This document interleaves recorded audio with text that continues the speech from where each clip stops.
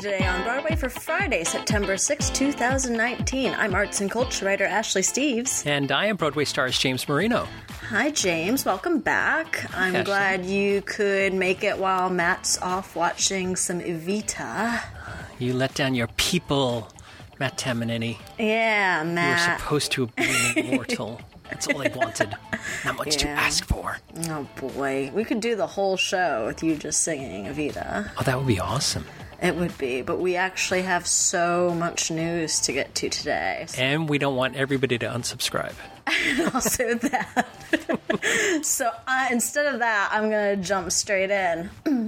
Our biggest news story yesterday came straight from River City and a Schubert theater to be named later. Four Tony winners will join the cast of the upcoming revival of Meredith Willson's classic The Music Man. As reported earlier yesterday morning, Jane Howdyshell, Jefferson Mays, Schuler Hensley, and Marie Mullen will join the principal cast. The quartet will join the already announced Hugh Jackman, who will play Harold Hill, and Sutton Foster, who will play Marion, Madame Librarian Peru. The Scott Rudin-produced revival is scheduled to begin previews on September 9th, 2020, at, as I said, a Schubert venue to be announced at a later date. Opening night is set for October 15th. Rudin will be reuniting his Hello Dolly creative team for the production, including director Jerry Zaks. Additional casting will be announced later. James, I know a lot of people are excited about this revival, which I'm already not the biggest fan of The Music Man. Matt and I have talked in the past about some of Scott Rudin's producing decisions, most expansively the West Side Story casting. I know the two of you have had many more conversations over the years about Mr. Rudin. The two conversations I heard yesterday in regards to this news, and they can both simultaneously be true, were one about what great choices Howdyshell and Mays are, which, yes, but also, you know, I will never understand how and what will be the year 2020. We are putting on a classic musical where you could cast literally anybody at this point. A musical with selling power, especially when you put in Hugh Jackman and Sutton Foster, and your principal cast is all white. You know, that's a very good question, and I wonder how Actors Equity feels about this. Oh, I'm sure they have thoughts. Yeah, I mean, Equity has been, you know, pushing diverse casting, but I haven't really heard anything. I'm not saying that Equity hasn't done anything or hasn't brought this up, but I'm very surprised that, you know, Equity is an organization that might have a little bit of leverage here, and I'm right there with you, and it's very strange. It's that, and it's also when you're claiming you're pushing for diverse casting, and this could either be Actors Equity or Rudin or any producer for that matter, or casting director for that matter, what you're claiming, what part of your cast you're trying to make diverse. Is it your principal roles or your ensemble roles? And you know, Rudin makes a lot of great decisions in the shows he produces. Whether they sell out or not is a whole other story. I mean, you can look at King Lear and Gary. I was just going to say, yeah, King Lear and Gary. Yeah, truly great decisions. And then other shows like this, which are just so frustrating and exhausting. This is a show, as are, you know, all roundabout productions, where so many of them fail, where you have ample opportunity to make interesting, inspired choices, at the very least to be relevant in the current year. In a similar but different area, and, you know, Deep Tran actually tweeted about this earlier, is that split between, like, the off-Broadway Little Shop of Horrors and the Pasadena Playhouse Little Shop that are both happening this fall, where everyone was very excited when that off-Broadway cast was announced, self-included, if not mainly for Christian Borle. But then, 8 hours later, the Pasadena Playhouse announced their casting, and it was like, oh, that's what we could have had. It's not a stretch to change these roles, and, you know, for those who want, you know, it's The Music Man, for those who want to begrown historical accuracy or whatever, I speak for Mr. Matt Tamanini, who earlier said that no one in turn of the century Iowa was rapping on trains or bursting into song either. I think what's likely to happen, as is often the case, as I said earlier, like what part of the cast you're looking at, either your principal cast or your ensemble cast. I think the principal cast will end up being all white, and then the ensemble cast will be diverse, and producers will find that acceptable, which is very insulting. I think your cast is not diverse or inclusive if your non-white actors are in the background. It's that simple. I wonder if maybe... I guess we're missing the Matt's data retrieval system, because you think about Carousel, which was ethnically diverse, the Carousel revival that Rudin produced, right? And a bunch of the other Rudin projects that we've talked about. Sure. So I wonder what the lowest common denominator is when we end up with all white casts. I was talking about that earlier with Matt. I would love to see the full data of all of Rudin Productions, what those principal casts look like. Someone who is significantly more into data journalism than I am should please get on that.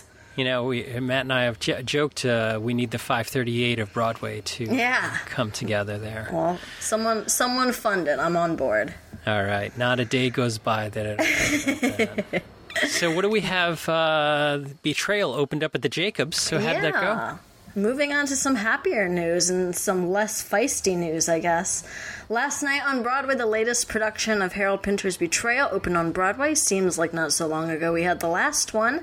The new Jamie Lloyd-directed production, which is running at the Jacobs Theatre, stars Tom Hiddleston, Zawe Ashton, and Charlie Cox, all making their Broadway debuts. And the reviews so far, as we're recording this the night before, are mostly positive. Ben Brantley of the New York Times named it a critic's pick, writing, "With subsequent productions and a first-rate film in 1983, earlier naysayers began to perceive a creeping depth and delicacy in the work, which for me now ranks among Pinter's finest. Curiously, despite 3 starry productions, Betrayal has never been done full justice on Broadway. Until now. Mr. Lloyd's interpretation balances surface elegance and an aching profundity, so that Betrayal becomes less about the anguish of love than of life itself. Specifically, I mean life as lived among people whom we can never truly know. That includes those closest to us. It also includes our own elusive selves." Marilyn Stasio of Variety also raves, calling it impeccable, and says of the precision of Lloyd's direction, "Our eyes are always focused on the proper bit of minimalist action, a quick sideways glance, a casual crossing of the legs, while our heads are occupied with Pinter's layered thoughts. Of all Pinter's often puzzling works, this play is the one that clearly speaks to you, thinks for you, and may even feel for you." The only negative one so far I've seen, on the other side of the coin, Adam Feldman of Time Out calls the production capably acted but spare, gray, and chilly.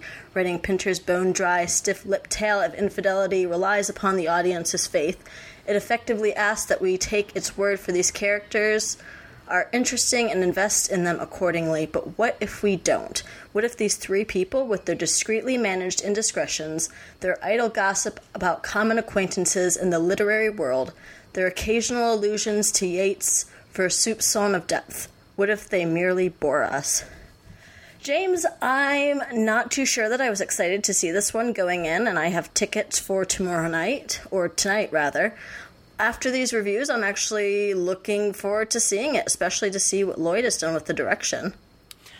You know, Adam Feldman, I think, was just looking for a reason to use soupçon. Aren't we all? Yes, this is true. I'm seeing it on Sunday afternoon. Yeah. And maybe Peter and Michael, I'm not sure if they've seen it yet, but we can talk about it on this week on Broadway. If not this week, then next week after we've all seen it. So it does sound like, I'm surprised because I usually fall in line with Adam Feldman. So I'm surprised that the other raves make me wonder how, what my Sunday afternoon is going to be like. And my Friday evening, we'll have to find out. All right. What do we have in other news? We have so much other news. I want to run through it quickly, starting with Signature Theater's production of The Young Man from Atlanta. As announced yesterday, Tony nominee Christine Nielsen and Emmy nominee Aidan Quinn will lead the cast of the off-Broadway revival of the Pulitzer Prize-winning play by Horton Foote. Nielsen and Quinn will star as Lily and Will, respectively, a couple in 1950s Houston, reeling from the death of their only child. The cast will also include Devin Abner, Dan Bittner, Pat Bowie, John Orsini, and Larry Pine, with additional casting to be announced. The show will run from November 5th to December 8th at the Irene Diamond Stage. Always a fan of Christine Nielsen, so very much looking forward to seeing that.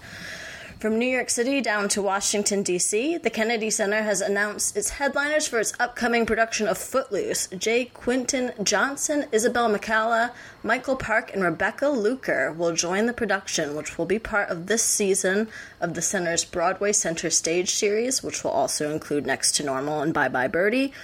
Walter Bobby, who helmed the original Broadway production, will direct the KC production, which will run from October 9th to the 14th. We also got the first casting of the world premiere of the Mrs. Doubtfire musical, which shouldn't come as a surprise to anybody.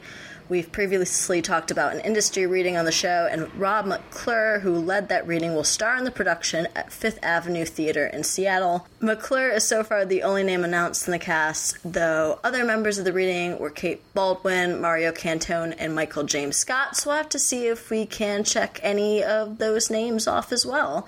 With McClure in transit to Seattle for the production, which will run November 26th through December 29th, he will exit Broadway's Beetlejuice at the Winter Garden Theater, and David Josephsberg, who was last seen on Broadway in The Prom, will take over the role of Adam Maitland. The musical is expected to premiere on Broadway after its West Coast run, presumably with McClure still in the role if it all goes well. I'm a little bit 50-50 on this one, James. It's a movie that I loved growing up, but you know, it's another one. It's another movie musical adaptation. And even though Matt ranted about it last night on the show, as far as movie musicals, this is going to be one I expect to make it to Broadway, and one that I'm going to have to definitely wait and see about. It sort of feels like Tootsie is... Yeah. Tootsie and Doubtfire are definitely different properties, but they're peas of the same pod. Similarly lined, and it's also another show with it's in the similar vein of Tootsie. It's also another show with an all-male creative team doing very similar content. So I hope they find some women to add to their creative team very quickly. Yeah, absolutely. And last in the news, James, speaking of musicals that may come to Broadway, Michael Riedel's column this week has a scoop on a show currently flying under the radar that may find its way into a Broadway house soon.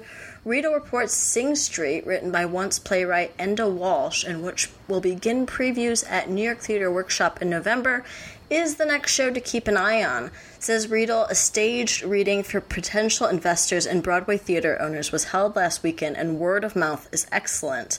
The musical is based on the 2016 Irish movie of the same name, about a bullied kid who tries to impress a girl by telling her he's a songwriter and would like her to be in a video he's shooting, to which she agrees unexpectedly, and he must assemble a band to shoot the video, which sounds like a lot of fun to me. Getting the band back together. Yeah, part 2. That went well. Yeah, well... Never forget. But, a lot of what Riedel talked about in the column, James, essentially is, don't count out the small musicals similar to Once, similar to Fun Home, that have happened over the past decade and a half. And if Sing Street ends up being added to those boards, it sounds like it could very easily become one of those little musicals that could. Interesting. Mm-hmm. Well, we would have to pull out Matt's spreadsheets to see what type of house that would fit well into. The never-ending spreadsheet. Yes. A small house. You gotta give it the Haze, or... Where was Once? I don't remember.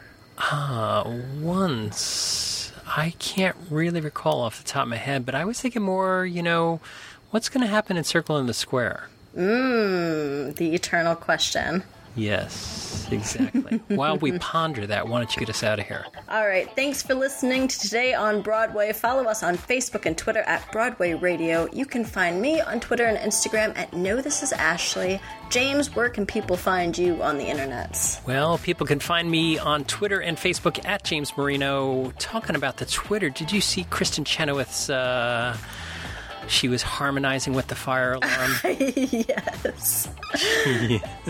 I feel like she's done another one of those before, too, because I distinctly remember it, where she was trying to figure out what note it was. Yeah. Mm-hmm. Yeah. God bless her. Oh, well, if you have 15 seconds, get over to Kate Chenoweth on the...